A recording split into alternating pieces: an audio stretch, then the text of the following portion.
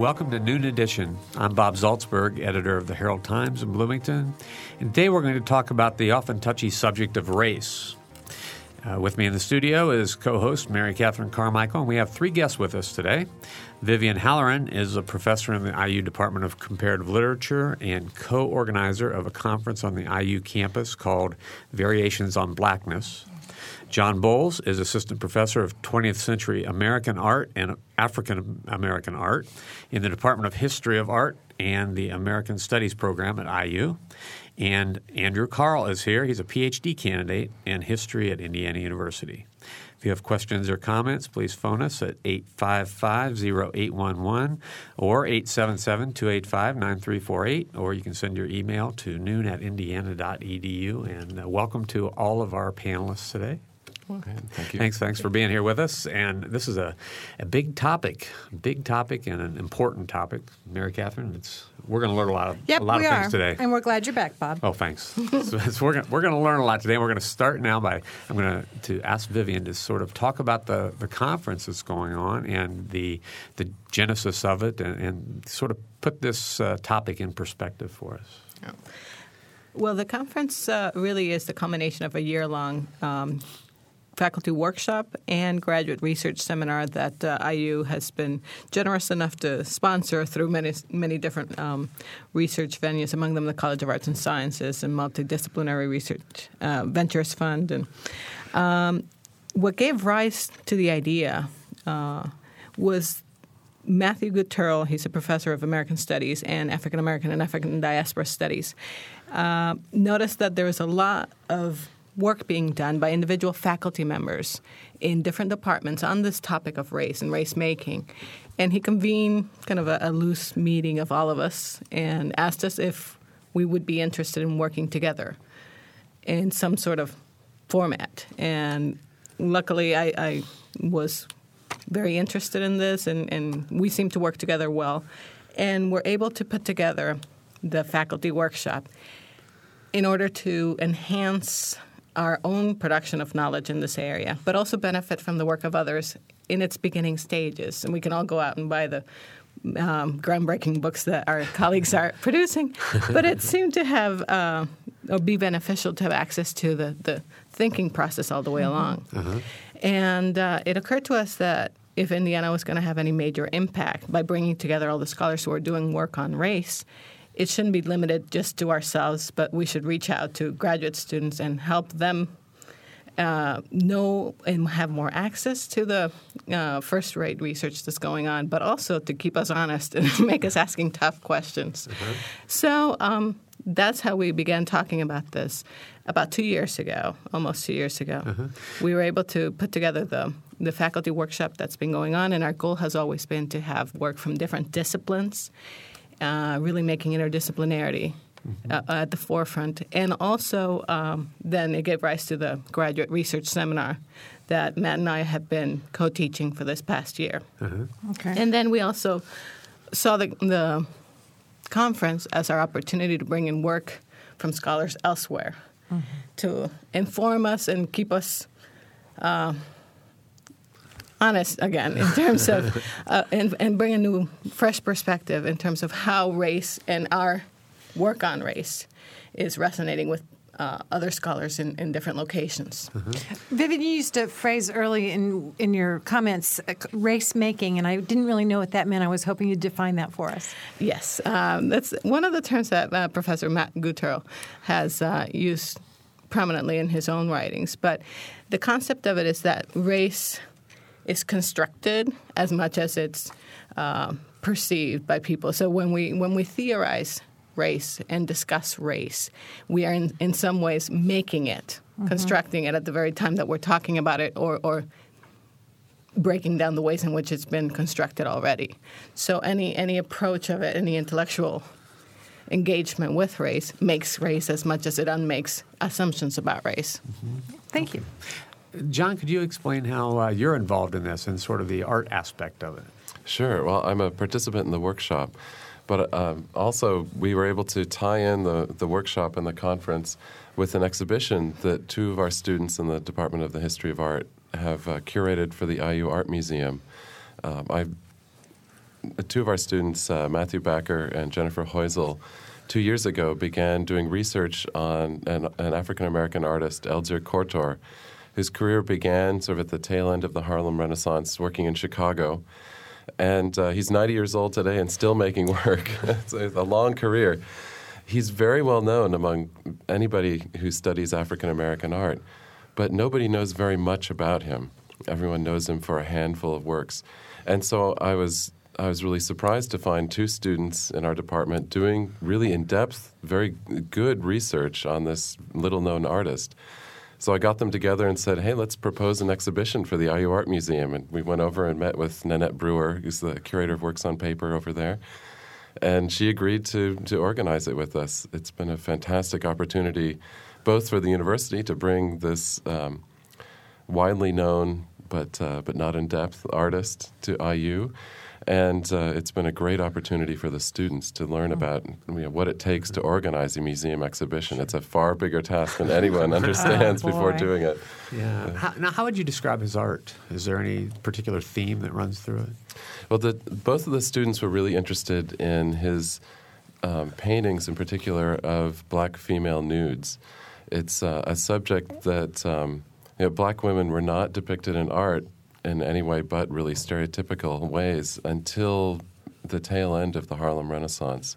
And Elzer Kortor he's really the only African-American artist for the first half of the 20th century to really to explore that subject in depth, to make a large number of paintings of black female nudes. And that's really what he became known for.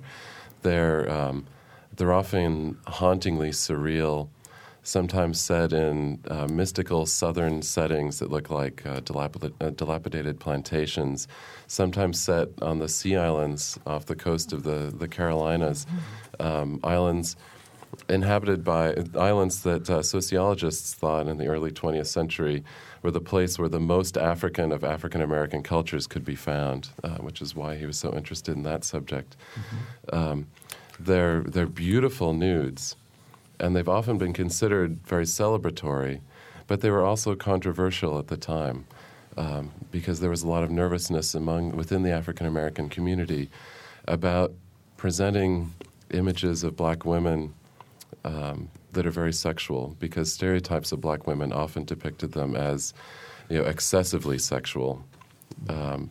So these images were, they're beautiful to our eyes today, but they were also very challenging at the time. Mm-hmm. Okay. Interesting. Let me offer our phone numbers again, 855-0811 in Bloomington, 877-285-9348 outside of the local calling area, and the email is noon@indiana.edu. We're going to bring our third panelist on board for this discussion. Andrew, you've been participating in the graduate seminar. Talk a little bit about that and the kinds of topics you've been discussing there. Well, I was a graduate student who was working in his own department and was trying to kind of work out my ideas and see what the possibilities were for my research topic, which is focused on looking at bodies of water in the American South under segregation and looking at how African Americans were developing beaches and resort communities and sort of claiming access to and contesting access to bodies of water. And I was trying to kind of branch out and think of the possibilities for research in this topic and ways that I could kind of go outside of the kind of normal historical perspective. And I was able to meet Matthew Gutterl and talk with him when this was still in its planning stages. And I thought that this would be a great opportunity for me to work out some of these ideas within a community of scholars. And so we've been focused in our research seminar, we've been focused on being able to share our work with fellow students and professors. And we spent the first half of the year, the fall semester, reading a lot of recent scholarship on race, so kind of looking at how these issues are being dealt with in the scholarly community. And now we're, the spring semester, we are sharing our work with each other. And throughout, we've also been attending workshops with professors who are doing the same thing. So it's really kind of broken down those traditional hierarchies between professors and graduate students and given us a chance to really explore the possibilities of our research and receive criticism and be able to kind of think about where we can take our own work and help others in developing ideas. So it's been really wonderful. Yeah, I'm fascinated by this multidiscipline approach to this. How many graduate students have been involved in the seminar, and what are some of the disciplines that they've all come from? There's 12 graduate students in the seminar, and they come from many different departments. I'm in the history department. There's people in the history of art, English, comparative literature. Right. We have people in communications and cultures. Let's see. There's another historian. And likewise, the members of the workshop come from the Department of Spanish and Portuguese, from Germanic Studies, from the history of art. We have one of the librarians who is the Latin American librarian for the Wells Library. We also have a scholar from IUPUI who is in the anthropology department there. I have people from the English department, American Studies, African American and African Diaspora Studies. We really are coming at this from a variety of sometimes unusual affiliations. For example, our colleague in Germanic Studies, Claudia Breger, was a complete revelation to Matt and myself when we found out that she was doing work on Blackness in Germany, for example. So how could we not take the opportunity to learn more from that? Right, right. I'm glad you explained that when you mentioned that. I thought, okay, that's a stretch, but now it makes perfect sense. Yeah. How do you interact with, I guess, what some of us, a layman, would think is sort of the traditional areas of black study on campus, like the African American Studies Department? Well, they're co-sponsoring the workshop and the seminar, along with CAHI, who is the Center for Arts and Humanities Institute? No, College Arts and Humanities Institute. So several of the faculty who are in African American and African Diaspora Studies are also participating in the workshop, and some of the graduate students from the seminar are also pursuing master's degrees in African American and African Diaspora Studies. Okay. All right. 855-0811 in the Bloomington area, 877-285-9348 outside of the local calling area, and noon@indiana.edu is our email address. In the press release that I got that talked about this, the lead of the press release was sort of mentioned the movie Crash, which I have to admit I haven't seen, but it, I know that I know enough about the movie to know that it really is about the sort of intersections of race relations in the U.S. and I just wondered about the relationship between that movie and what you're trying to do. Was that a stretch on the part of the writer of the press release, or? Well, let's call it a convenient coincidence, because there's no way we could have predicted that Crash would come along, win an Oscar, and then be in the popular imagination or popular culture at the time that our conference was going to happen. But in some ways, I think it does represent, for people who are perhaps unfamiliar with the various disciplinary backgrounds and research projects of what the participants are doing, some aspect of how race relations in the United States are not a clear-cut kind of problem. What we're trying to do in the conference and in the seminar and in the workshop is look at the ways in which our paradigm for discussing race in the United States is not the sole or the predominant way of discussing race around the world. And so we're informing our understanding of race relations in the United States with a global perspective. For example, one of our faculty presenters is looking at ways in which the Japanese are claiming blackness as an identity. And he's from anthropology, so it is Marvin Sterling. So again, that's really informing our understanding and challenging our easy assumptions about what race is, means, and does in the United States. Okay. Okay, here's an email that just came in. When Coach Sampson was hired as IU's new football or basketball coach, a question that immediately came to mind was, what race is he? Nobody said or would say, as far as I could tell. Then I got an email from a friend in Kentucky who asked the same question. So I researched it and found an article from the NCAA Final Four when Indiana played Oklahoma. Sampson is it Lumbee Indian? I don't know how to pronounce it. Yeah, I don't know if the correct pronunciation. My apologies. The article said, why hasn't this been mentioned? Or if it has, is it important to know or not to know?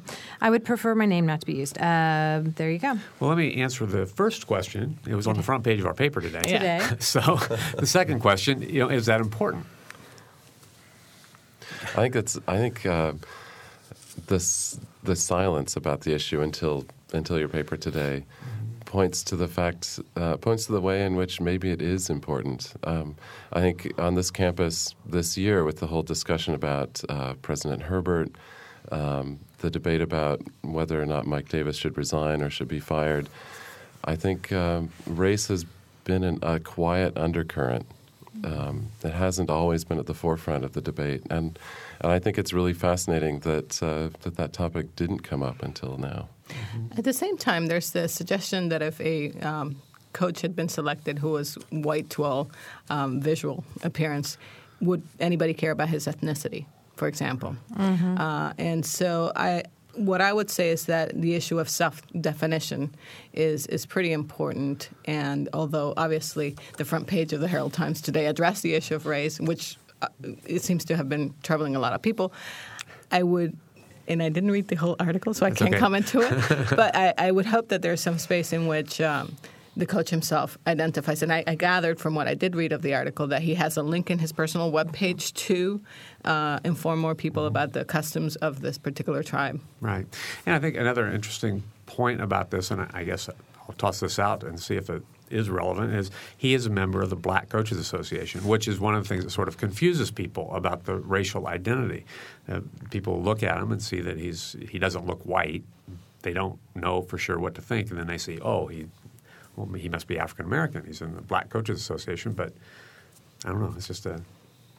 Well, what do you? I think the question is, what do you learn from someone when they tell you what their race is? I mean, is it what you're bringing into that, or is it, actually knowing that, is that actual information, or is it just what you attach to that information that you bring to the equation? So but it was a question, and I was kind of surprised at people were just kind of puzzled but yet felt a strong need to know the answer to that.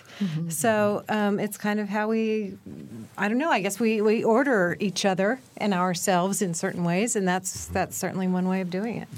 Yes. It'd be nice if everyone who wondered what his ethnicity was then wondered when they couldn't figure it out why they were wondering. Right. Yeah. And that's a part of scholarship. Yeah. There are questions, and we need to know why. Yeah, and it brings to the forefront the issue of race not being immediately or naturally coded in the body necessarily. And goes to challenge, again, our notions that people should be easy to categorize in this age of biracial movements, to bring awareness that you don't have to claim one position or the other, but you can claim heritages from multiple, from part of your multiple background. So, let me take another sort of line from the announcement about the conference. It talks about how presenters will address the circumstances behind the various meanings of blackness in different cultural contexts. Can you expand on that? Well, certainly I don't want to monopolize the Q&A, but... Well, all three of you can talk about it. Well, for example, let's look at Professor Jaffet, who is going to speak on blackness in an Indian context and talking about the untouchables as a case. That would be an instance in which blackness is used as a signifier that does not come coded with, for one thing, the legacy of slavery that it would have in the United States. And for another, it has other issues about the suitability, the permanence of being described through color in a way that it doesn't translate into an American context. Andrew, you want to talk about some other issues? Well, I would just say that I think in my own work and sharing my work and learning from other scholars' work, it's really kind of helped me think about different ways I can kind of critique understandings of identity and African American culture, and looking at how really you need to inject and look and critically analyze the role of class and gender in particular in my work, and just looking at it and looking at, especially when I think back on Japanese Americans and Japanese culture. I mean, just looking at the ways in which notions of blackness have really percolated in many different ways throughout society, and have really kind of traveled in very murky channels, and bringing that kind of to the surface has been one of the main goals of this conference and of the year-long project. And it's really been fascinating the different ways that we've kind of explored this. Why is this issue so hard to talk for many people to talk about, the issue of race? I think a lot. I find in my classes, when I teach African American art, students are often reluctant to speak up at the beginning of the semester.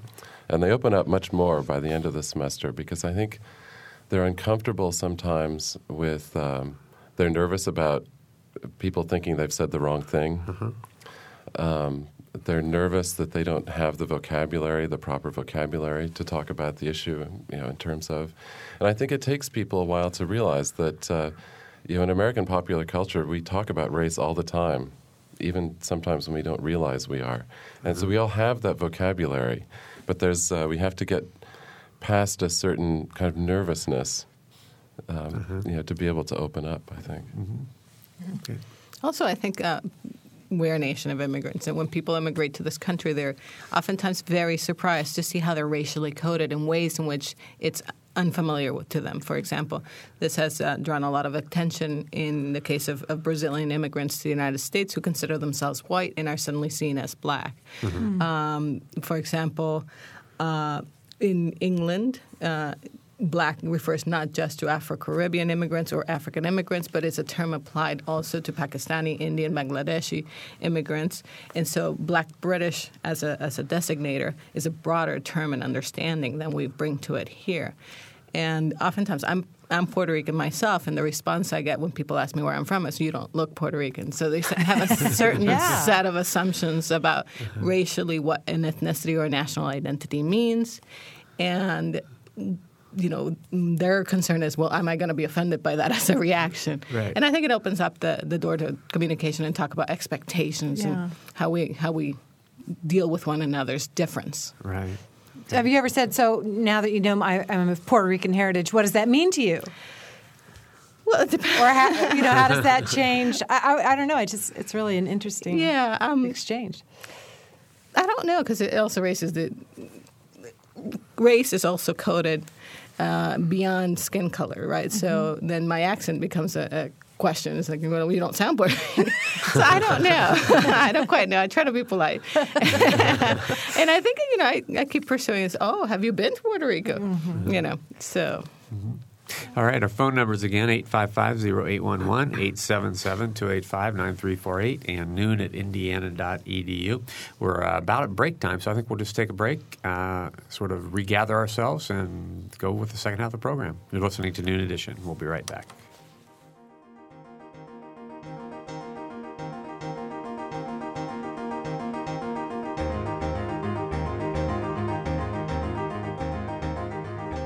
You're listening to Noon Edition on member-supported WFIU.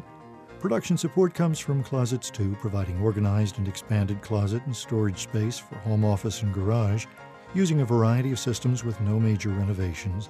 Closets 2 owned and operated in Bloomington, 332-2233. And from South Dunn Street Project, represented by Brian Lappin, Real Estate, classic bungalow-inspired architecture in the Bryan Park neighborhood of Bloomington, www.southdunstreet.info. Each year, WFIU sponsors an art contest for children in grades 1 through 5.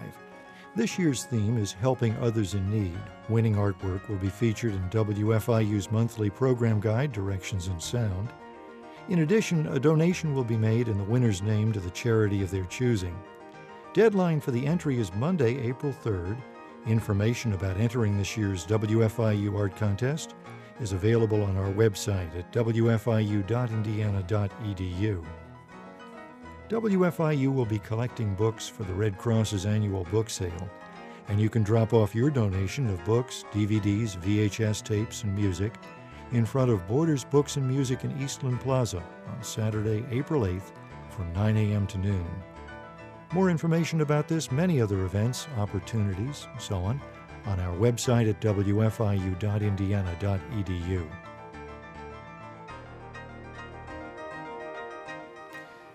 Welcome back to Noon Edition. I'm Bob Zaltzberg from the Herald Times, along with Mary Catherine Carmichael. We're talking about Variations of Blackness. It's a conference that's going on at Indiana University, and we have 3 guests with us today. Vivian Halloran is a professor in the IU Department of Comparative Literature and a co-organizer of the conference. John Bowles is assistant professor of 20th century American art and African American art in the Department of the History of Art and the American Studies program at Indiana University. And Andrew Carl is a PhD candidate in history at Indiana University, and his dissertation topic is on an area involving race. So if you want to join us on the program, and we do have one caller we're going to get to in a minute, you can phone us at 855-0811 or 877-285-9348 if you're outside of the Bloomington area, or you can send your email to noon@indiana.edu. So let's go to Stan on the phone. Stan? Hi. I'd like to make a comment about blackness as opposed to merit. As an American, it seems to me what is best about our country is the fact that you can rise on merit. I spent a career in an old-line federal agency, and the man who hired me was a black man who came from a very progressive bureau of that agency. He rose to be a supergrade, and I worked under him for some 12 years, and he taught me what it meant to manage, how to get people to yes. Mm-hmm. And he had a shaky education. He was raised by an aunt in Philadelphia. But he overcame a great deal of ingrained assumptions about his inferiority simply because in his case, he happened to be a gifted, intelligent man who in his 70s now is an artist. But he forced people to accept him, if I can put it that way, on the basis of his ability to get things done with an essentially white staff and dealing with white clients, some of whom were agency people in the South. So I would like to stress that from my observation, he accomplished acceptance, or I should say respect, based on his hard work. And race, in his case, was a cultural matter that was to one side. That's really all I wanted to say. All right, Stan, reaction? Well, I think certainly stereotypes regarding race and performance or merit or ability are among the things that we're trying to question and challenge in both the conference, the workshop, and the seminar. They are there, but we're trying to look at the ways in which even positive constructions of race reframe these very same assumptions.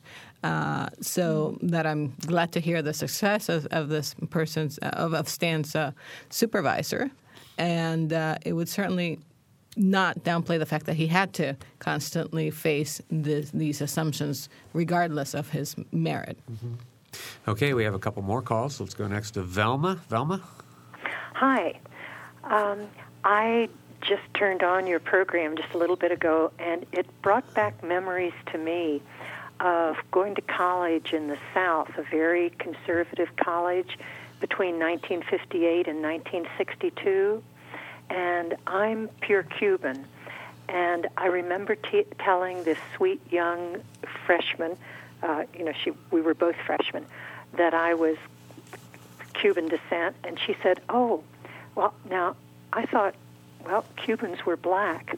Now, this was at a time when there were still segregated bathrooms, and at this college there were no blacks.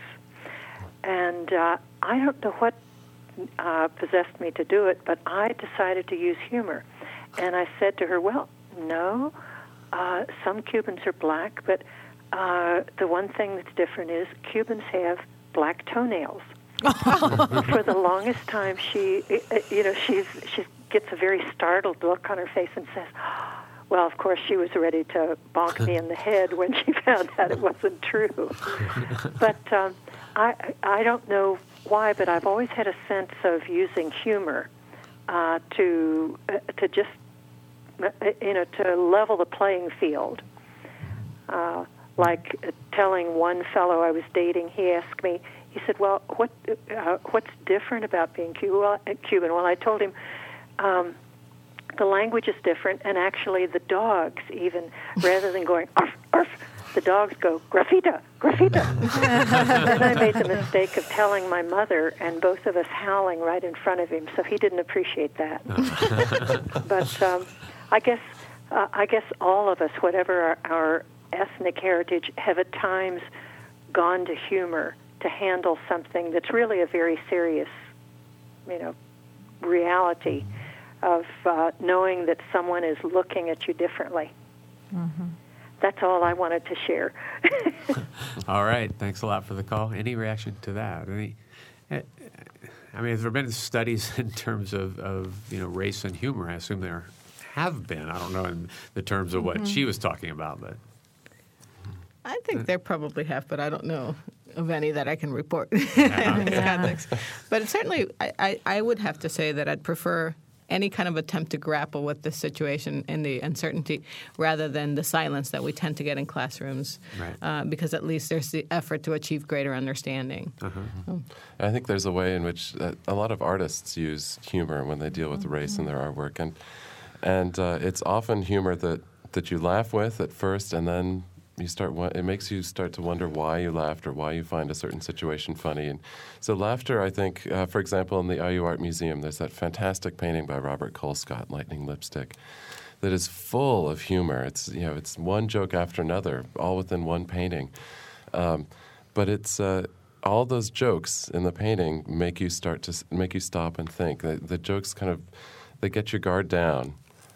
So that you can start wondering about what it means to call oneself black, or what it means to call oneself Latino instead, or what it means to call oneself white or octoroon. There's a way in which humor can really access our kind of deepest fears, which I think is what the caller was referring to in a sense with that joke about black toenails when her friend was terrified. I think.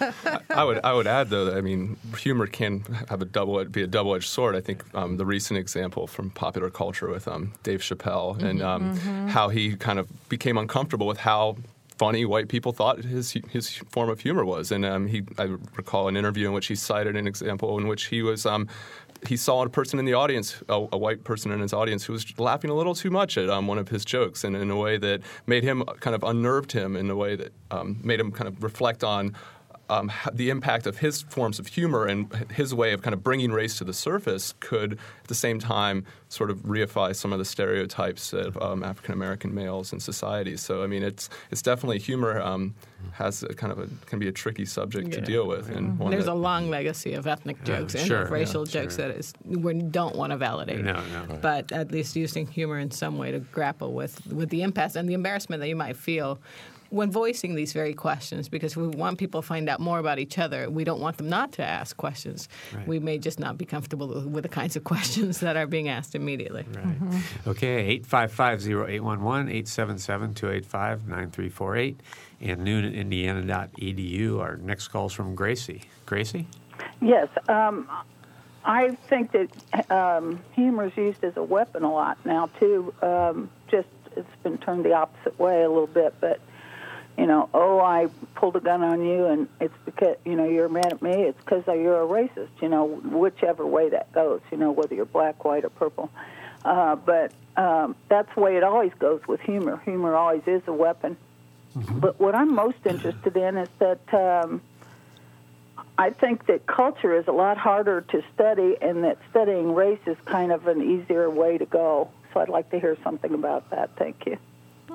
Okay, thanks. Well, I think you'd be hard-pressed to separate the two in some ways. For example, last night's opening event for the conference highlighted the relationship between art, painting, dance, and scholarship.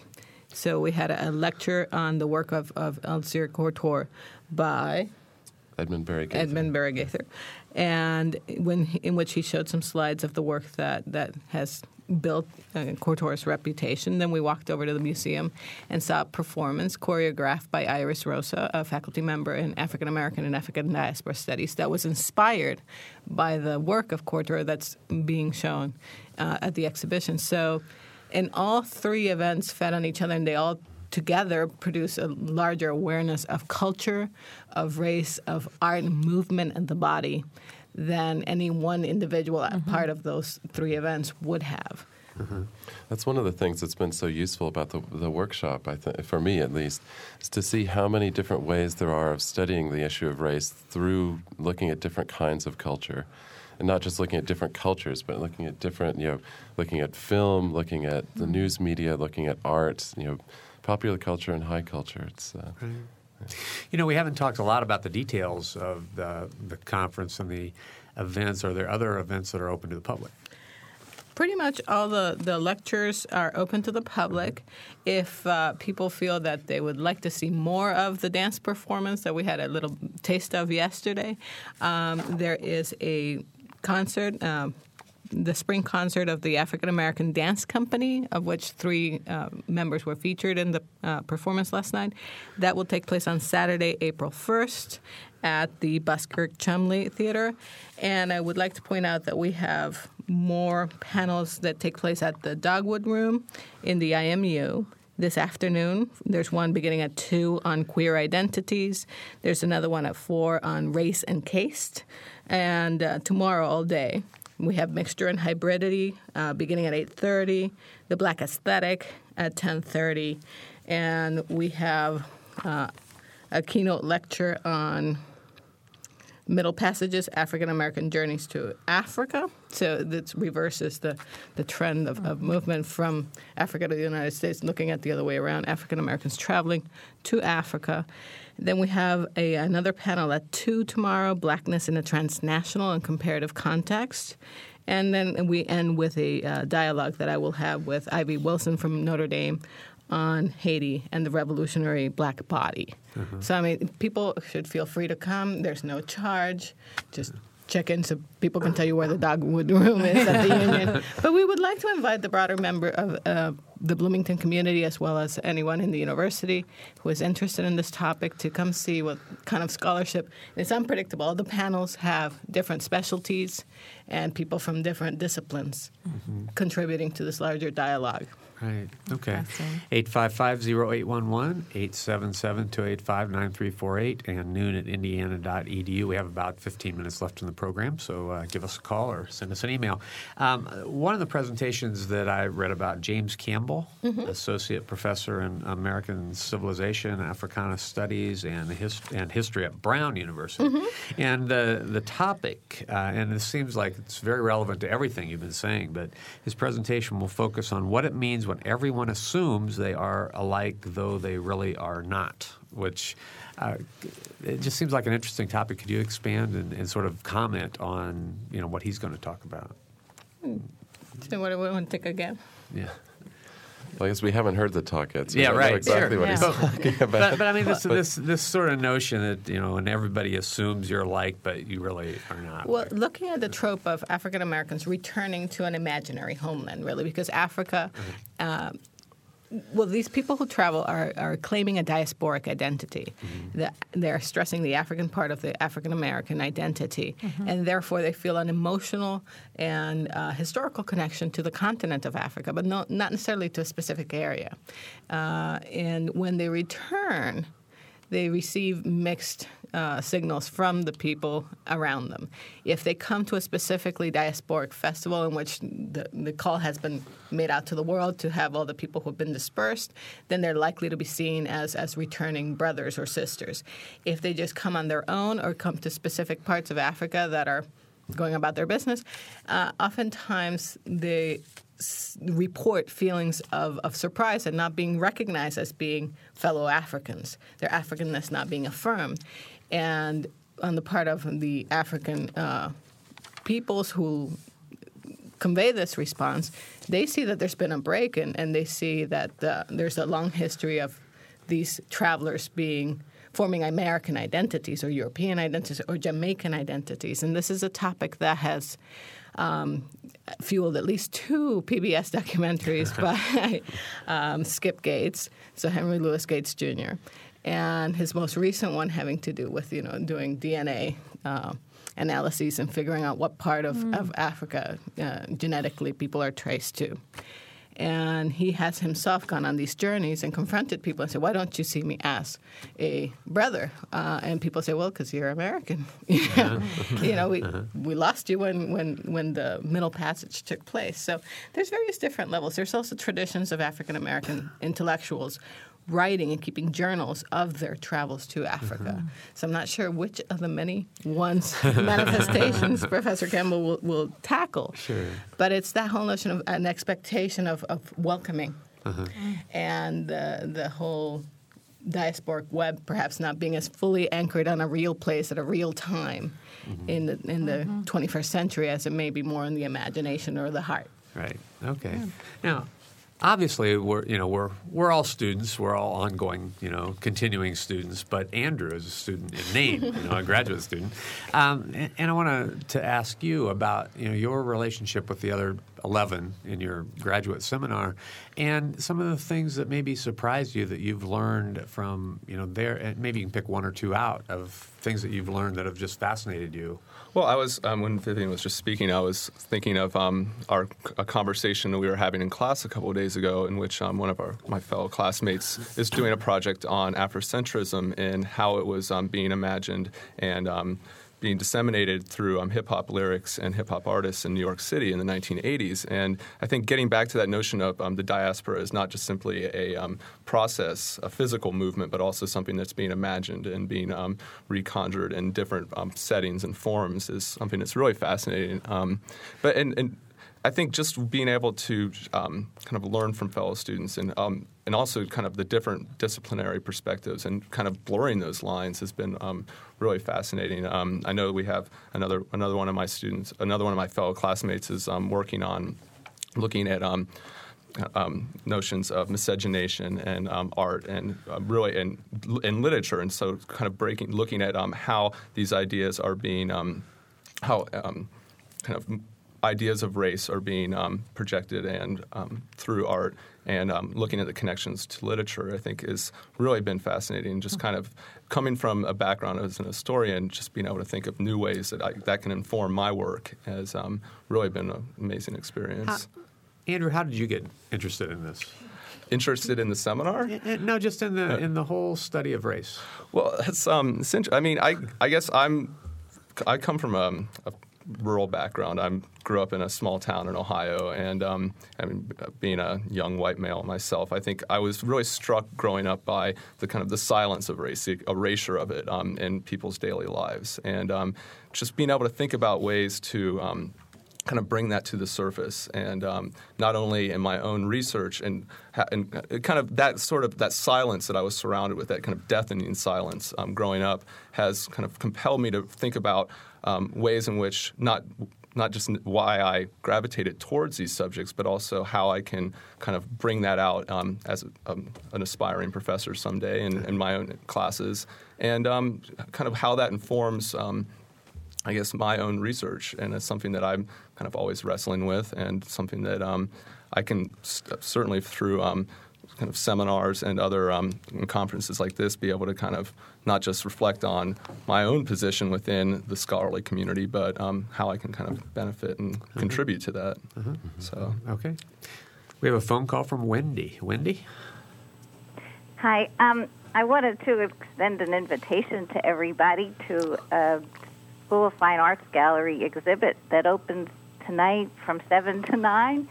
Noel Anderson is a black printmaking graduate student whose work looks at one of his many perspectives on blackness. So I would really like everybody to come to that. And I did want to say that I enjoyed the opening events yesterday of the conference, and I hope that this effort and many more will engage more and more black people in this discussion. That's a good point, Wendy. Okay, Wendy, thanks. Thank you. Yeah, in fact, we've been criticized on this show before when we've had these topics and we don't have an African-American as part of our panel. And respond to that? I mean, is it okay to, or are we less legitimate in our discussion without an African-American present in the discussion of this topic? That's a really good question, and I'll just if I can answer it in a very personal way. I became interested in the study of race by looking at the work of an African American artist who I found her work very challenging because it really addressed the matter of race in a way that made it pertinent to me as someone who had always thought of myself as white. And it asked this artist's work asks questions of race as really as more than just matters of genetics or parentage, but as moral questions.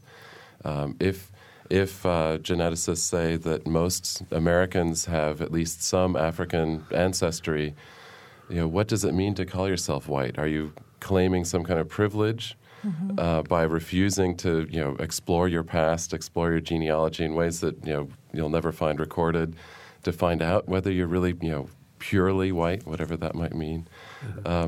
But I think there is also this other question of inclusion and representation and broadening the discussion. And that's something I think the workshop addresses and that the conference will address as well. Actually, just in the first panel this morning, one of our speakers talked about, his title was The Paratext of Blackness, the Problem of Judging a Book by Its Author's Skin.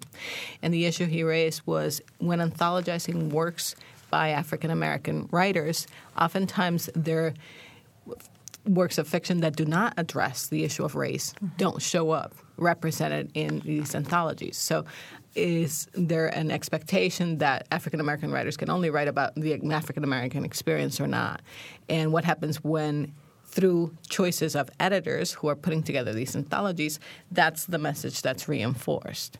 Now, I don't want to, completely do his own talk here or take credit for that idea. But in some ways, the fact that we're all doing work on race in itself brings about the question of, well, if we were all doing work on Victorian fiction, if we were 21st century professors, should we only let the people who were alive at that time speak? Well, it'd be a little hard. So it doesn't delegitimize, I think, our interest in the topic. There is a large number of African-American and Afro-Caribbean and African participation in the workshop and the conference, as well as in the seminar. But it raises the issue if we just select who's coming based on race. Isn't that tokenism as well? And we want to complicate these assumptions. Interesting. Now, Vivian, one of your hopes and desires is to sort of position Indiana University as a national leader in the study of race. What's your vision? What would you like to see 5 years down the road? If you got what you wanted out of this, how would IU progress? What would this study of race look like on this campus? Well, that's a good question. For one thing, I don't think it'd be limited just to black and white, again, as the paradigm, because we don't want to duplicate the very problem that we see. It would definitely have a global component.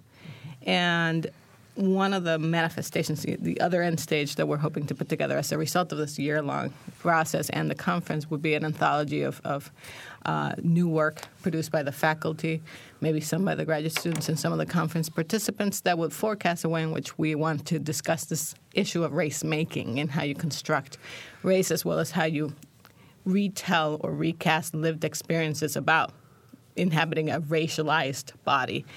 So I would hope that based on the success and enthusiasm that we've had so far, that perhaps we could have a series of meetings or a continuation of the graduate seminar in different guises. I know, for example, that American Studies is recontextualizing its definition of what American means to include a transnational perspective, North America, South America, and the Caribbean. And so I would like to follow along those lines and put race at the forefront, maybe have another workshop in a couple of years with not blackness but variations on some other type of biraciality or something like that. Again, because we could not have everybody who either applied for the workshop represented or people who were on leave or whose own work is so cutting edge that they want to keep doing it instead of rethinking of something new. So we'd like to continue to attract high-caliber graduate students like Andrew, and to challenge our assumptions and to keep us looking at the issue of race fresh, and to really kind of build on the work that we've been doing with the arts, with the different disciplines, and maybe incorporate some scientific element. Who knows? You never know. Right. I mean, go ahead. I was just going to say one thing that's been good about the workshop and the seminar is that Matt and Vivian have brought us together and really brought us all from our different departments where sometimes we work very much alone at a campus of this size and created a real energy. And I think there's a lot, that energy can be very productive in terms of not just creating a kind of preeminence upon Indiana University, but it also has been really fruitful, I think, in encouraging us to think more broadly and collaboratively in some cases. Yeah, and it's that kind of energy which will continue to attract students here to IU for graduate work. And I mean, I started here as a graduate student, kind of alone in my own department, but now I really feel like I'm part of kind of a larger community that is focused on these issues that I'm interested in, which I came here interested in. So I think that that's a way to kind of continually grow and expand this and give it life, to have IU known as a place where people who are interested in these sorts of issues can find a home. Now, I'm always sort of looking for the end game. I mean, the seminar concept I could certainly wrap my arms around, but would you see a case down the road where there were a series of courses or an actual path of coursework that would lead to a particular degree or certification or something? I would hate to speak for Matt Guttrell, who we've been mentioning, and he's dutifully, keeping the helm at the conference. So that I would have to talk with my co-director about that. Well, I'm just asking your opinion. Yeah. Nothing, It'd be hard to binding. situate, to be fair, unless we create yet another Institute for Race Studies or some larger body that's inherently interdisciplinary, because right now it would have to be located or housed within one of the many disciplines. So I put in a little plug for Matt's other project, which is American Studies. But I know international studies would be another likely place for for us to draw students. And comparative literature, why not? As long as I'm plugging departments that does inherently interdisciplinary work. So. Right. And I think the direction of people who are working on their dissertations, as evidenced by the people in this seminar, they're getting their PhDs in departments, but their work is so interdisciplinary that, and there's no tension in that. I think that I can work towards a PhD in history, but be able to really incorporate many elements outside of the traditional boundaries. And I think that we're kind of questioning why those boundaries are there in the first place. Your work will be better for the effort, Absolutely. All right, let's just keep it multidisciplinary. I'm all for that. All right, and we are out of time. The name of the conference is Variations on Blackness, and there are plenty of public events that you could go to this weekend. Thank you to our guests, Vivian Halloran, John Bowles, and Andrew Carl. For Mary Catherine Carmichael, producer Nicole Brooks, and engineer Mike Pashkash, I'm Bob Zaltzberg. Thanks for listening. Noon Edition is a production of WFIU and the Herald Times.